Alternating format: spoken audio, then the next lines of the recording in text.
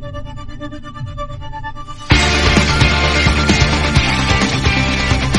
ever get the feeling that everything in America is completely fucked up? You know that feeling that the whole country is like 1 inch away from saying, that's it, forget it? I sure do. Debate and discourse has been reduced to yelling, tweeting, and drinking games for the rest of us to survive this shit show. I'm Sarah.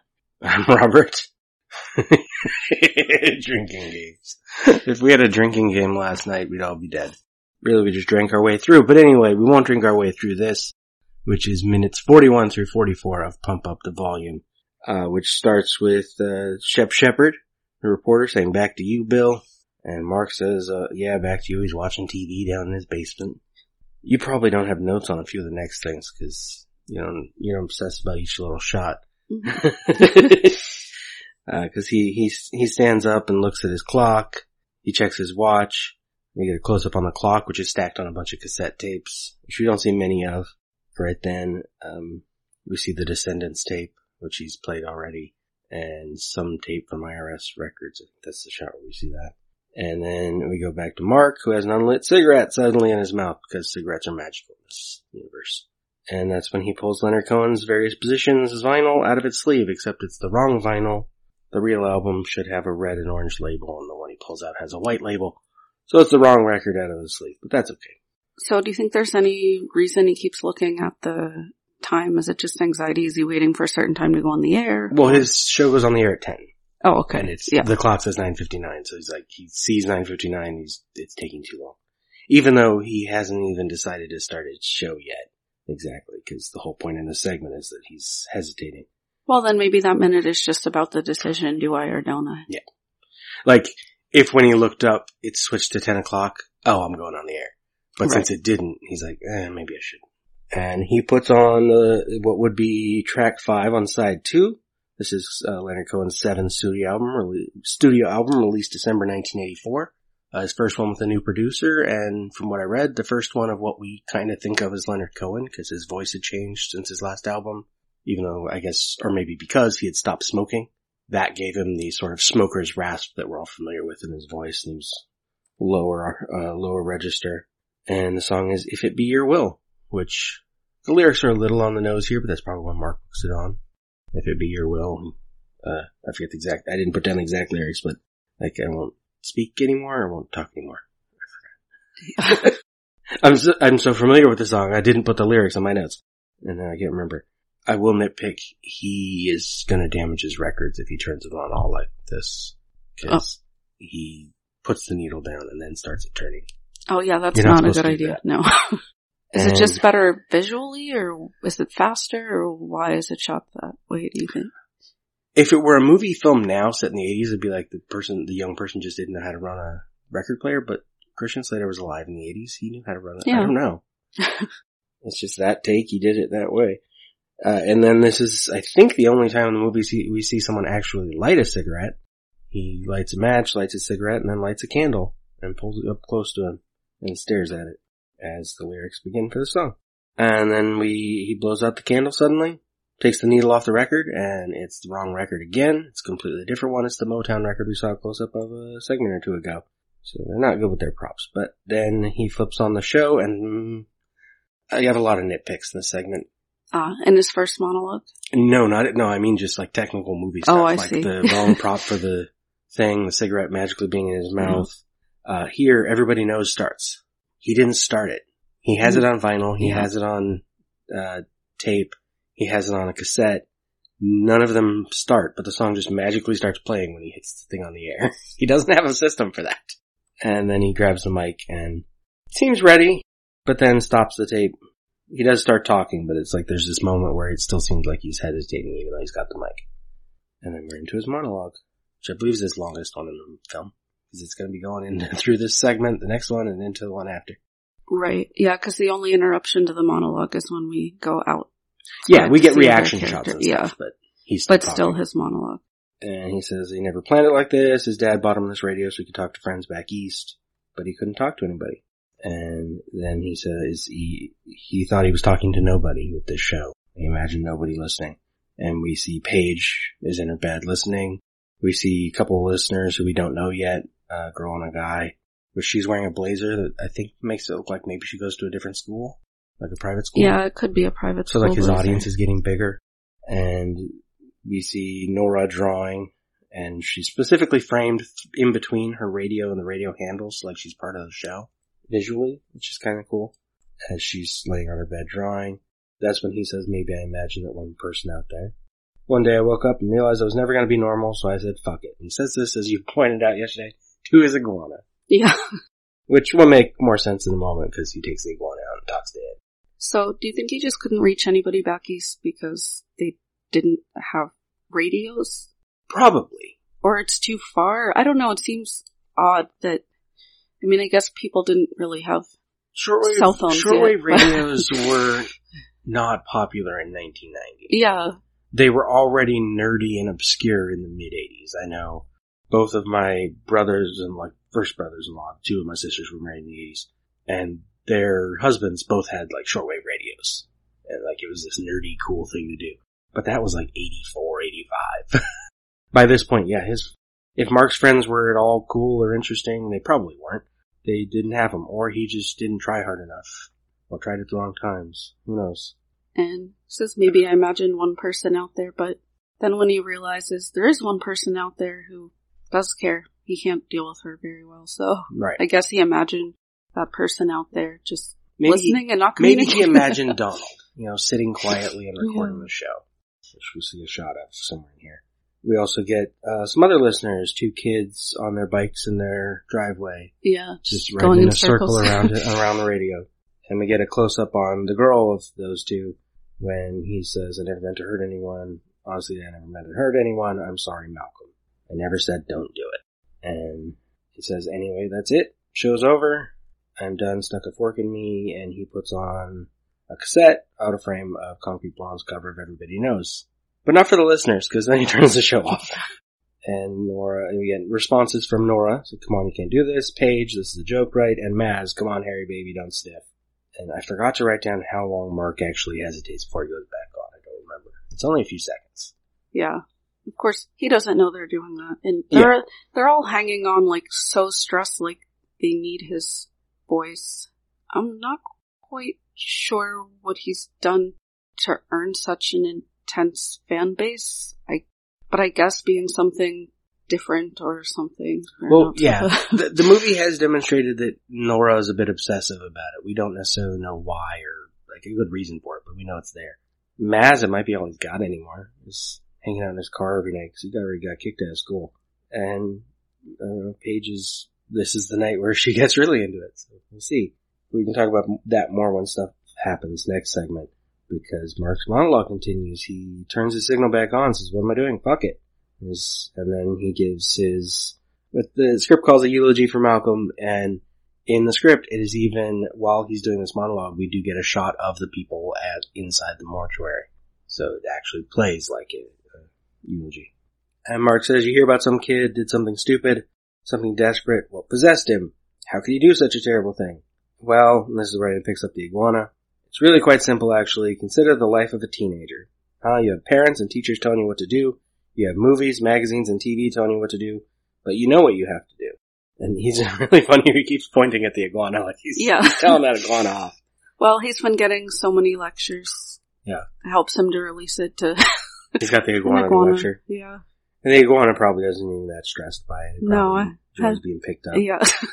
And it says, your job, your purpose is to get accepted, get a cute girlfriend, and think up something great to do for the rest of your life. And this one, we cut away to Donald in his room, listening and recording. What if you're confused and you can't imagine a career? What if you're funny looking and you can't get a girlfriend? We get a shot of Paige. You see, no one wants to hear it, but the terrible secret is that being young... And the segment cuts off. And just to clarify, it's when he says the line, what if you're confused and can't imagine a career, that you get the cut of Paige. As if she's wondering, like, what she's doing at. Right. Yeah. And then when it's, what if you're funny looking and you can't get a girlfriend, that we cut to him. Then we cut back, yeah. Addressing the expectations on teenagers then and now are so high. You remember being a teenager, it's like you are at this precipice where you have to make so many difficult decisions, and at the same time you also have to listen to your parents. There's no real escape. And Gen X in 1990 was looking at just witnessing their parents' unhappy marriages. You had like the height of divorce in the 80s. They're thinking, why? Like, what are we doing all of this for? So start questioning systems.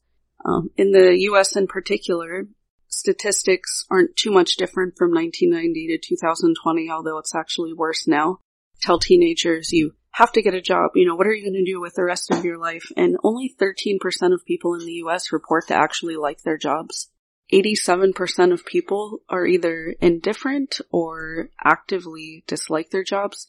Only 14% of people in the US claim to be very happy, and that's at an all-time low now in 2020, but the numbers weren't too high in 1990 either, so they're being told what to do and then seeing, well, my parents aren't happy. A lot of time, Mark's parents are together, but a lot of parents aren't even together, so they're like, well, we don't want a marriage like this, we don't want a job like this. And now in 2020, we tell kids they still have to go to college, they still have to do all of these things, but teens are going to college just for jobs that we were lucky enough to get with high school diplomas. Yeah. I've even talked to my students about that. I was a terrible high school student who barely graduated from high school at all, cut nearly half the days of my senior year of school where I just straight up wouldn't go. And right out of high school as a teen mom, I got a full-time job with benefits at a Fortune 500 company that I was able to work my way up in, and that's something that's pretty unheard of now. So also over the past several decades, we see friendships declining. This started in the 1980s. Average number of friendships has cut by basically a third, and people are reporting deeper or less satisfaction, less deep connections even within their friendships themselves. There's a lot of interpersonal communication research on this. And so we're telling these kids to do these things and they don't even have the friendship support. And we see everybody here kind of like isolated listening to Mark, and they're all going through struggles, and he is, but they're not really talking to each other or their parents so much about these issues. Nora would be willing to, but it seems like, but she's not really given the opportunity. There's actually something I haven't noted the few times we've seen her room. When she listens to the show, she has her door open, but we never see her parents in the entire movie. Yeah. That is interesting though, because it shows she is a more open person to other people in general. So in 2020, teenagers also have more college debt than ever before, and they're living at home at greater rates than ever before. And we have less romantic love. So that's something I've been researching. Some of my students have been researching more recently. Teens, because this goes against what a lot of people think or imagine with teenagers. Teenagers are actually having less sex than ever before, and they're less likely to say that they even believe in romantic love or want a relationship that romantic love is involved, and they're partnering a lot less. However we feel about monogamy or polygamy or any of those things, that's a different discussion, but the fact is that their views, having seen the last, I haven't seen the last 30 or 40 years unfold because I haven't been alive that long, but I guess the social implications from Gen X as we have now transitioned to millennials and now Gen Z is that they're just not, they don't believe in these systems and institutions, and that includes the system and institution of marriage or romantic love as a concept at all. Yeah. Now, the segment ends with him petting his iguanas, and he's mid-sentence. We'll get to the rest of that sentence next time. But I gotta backtrack a little, because there's a scene in the script that isn't in the film here, which starts when he goes to turn off his show and turns on, instead of hearing the first of the Concrete Blonde cover of Everybody Knows, which we'll hear the whole thing later, or more of it later, he turns on Kaiju Sakamoto's Sukiyaki, which I think you know more about. So, Sukiyaki, the song itself, wasn't even originally named Sukiyaki. It was the Japanese words for I look up as I walk, which I look up as I walk is about what the song is about itself. But before we get to that, Sukiyaki, or the name Sukiyaki, was given to the song because it was more palatable for a white American audience. It sounded happier, it sounded pleasant. It was easier for them to say, but this 1963 actually hit number 1 on the Billboard Top 100 and is one of the only non-English songs to ever do so. Nice. And it's one of the best-selling songs of all time with over 13 million copies sold. The lyrics were written by Rokusuke Ai, and he wrote these lyrics while walking home from a protest against continued U.S. military presence in his country, and he was feeling dejected about the failure of the movement, and the lyrics and why it was titled I Look Up As I Walk is in the song, the man is the man is whistling while walking, and he's looking up so that his tears won't fall on the ground. It's actually a very sad song, and it's written about a very specific protest and about the failure of protest to affect change. But that's not how most Americans know the song. They tend to see it as a happier song, and the title Sukiyaki also allowed Americans to just, I guess, have that impression of it being a happier song. And it's been sampled by dozens of artists, and there have been a ton of covers, including Snoop Dogg and Dougie Fresh have used this song. Yeah, now it's starting to bug me, the songs that they left out, because the script mentions the Chicago We Can Change the World, which is about protest stuff, and they took it out. Sukiyaki is about a protest, and they took it out. They use, everybody knows it's awesome, but on that same album, you got First We Take Manhattan, which is a protest song. And not really related to protests, but just one more interesting note about this song. It was one of the very first ever played in space, heard by an astronaut. Cool. NASA played it as mood music. It was supposed to help with anxiety of the astronauts. They found it pleasant. Yeah, and then we get a scene in the script that's not in the film, in which, in the film, we don't see Nora go to Mark's house until later. But in the script, she goes there now, for the first time. Even though, as we'll see next segment, she's wearing nothing but a long shirt. That's specifically in the script, that she's dressed for bed. But she runs barefoot to her driveway. She wears only a thigh-length shirt. She hops on her bike and rides away. We get a montage of her driving there. It's only 500 yards from her house to Mark's. And then she crosses the lawn, she climbs in through his window. Huh. But then realizes when she gets inside that there's those glass sliding doors that she can leave by. So when she leaves, she goes out the sliding doors. But she knocks on the window and says, "It's me, I have to talk to you." He blinks, he can't believe she's out there. She opens the window herself. He steps back. She looks wild and sweaty. She says, "Look, you can't quit now. Look, you can't quit now. People listen to you. I know they're saying you're some freak, but you know you're not." Again, he tries to say something, but cannot summon the right words. The song inanely plays in the background. She becomes annoyed at the silence. She enters. Yeah, when she gets to the window, he's singing along with the song in Japanese. He just stands there, unable to make his brain work. He looks away again. She says, "Hey, don't you hear me talking to you?" She gives up in exasperation and exits by the glass doors and strides away into the night. Mark says, "Wait," and then too late, Mark slumps. He's furious at himself for not being able to speak with her. He slams around the room in frustration. He has to do something. He goes back on the air vehemently. And then he starts with, you hear about some kid does something stupid, and get back to the monologue that's in the movie. So do you think them getting rid of all the protest songs was a purposeful choice to have a wider audience for the film? Would people even notice that? Or it could be, because that's the kind of thing you can also change what song he puts on here. Mm-hmm. We don't have to know in the movie. It's just music. So if Sukiyaki was what was put on in production, or what they were planning, it could be easily changed later in post-production for the soundtrack. They got a bunch of brand new songs. Hardly any of those are written into the film, other than Leonard Cohen's and Beastie Boys, The Descendants, things he sings along with or mentions. So yeah, they're going for a 1990 youth audience with the soundtrack. Soundtracks were already a big thing. But we can talk about soundtracks next time.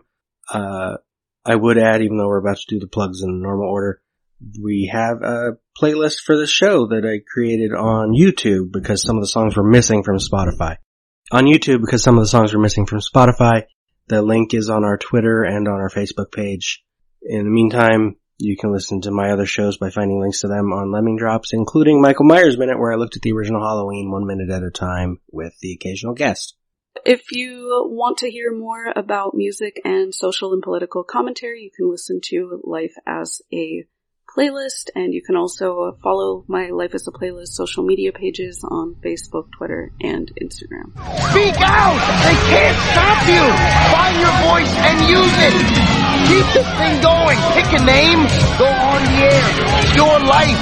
Take charge of it. Do it! Try it! Try anything! Spill your guts out. Say shit and fuck a million times if you want to, but you decide. Just fill the air. Steal it. Keep the air alive. And follow this show on Facebook, Twitter, and Instagram at Pump Up the Minute, or go to lemmingdrops.com for links to this and other shows. Talk hard.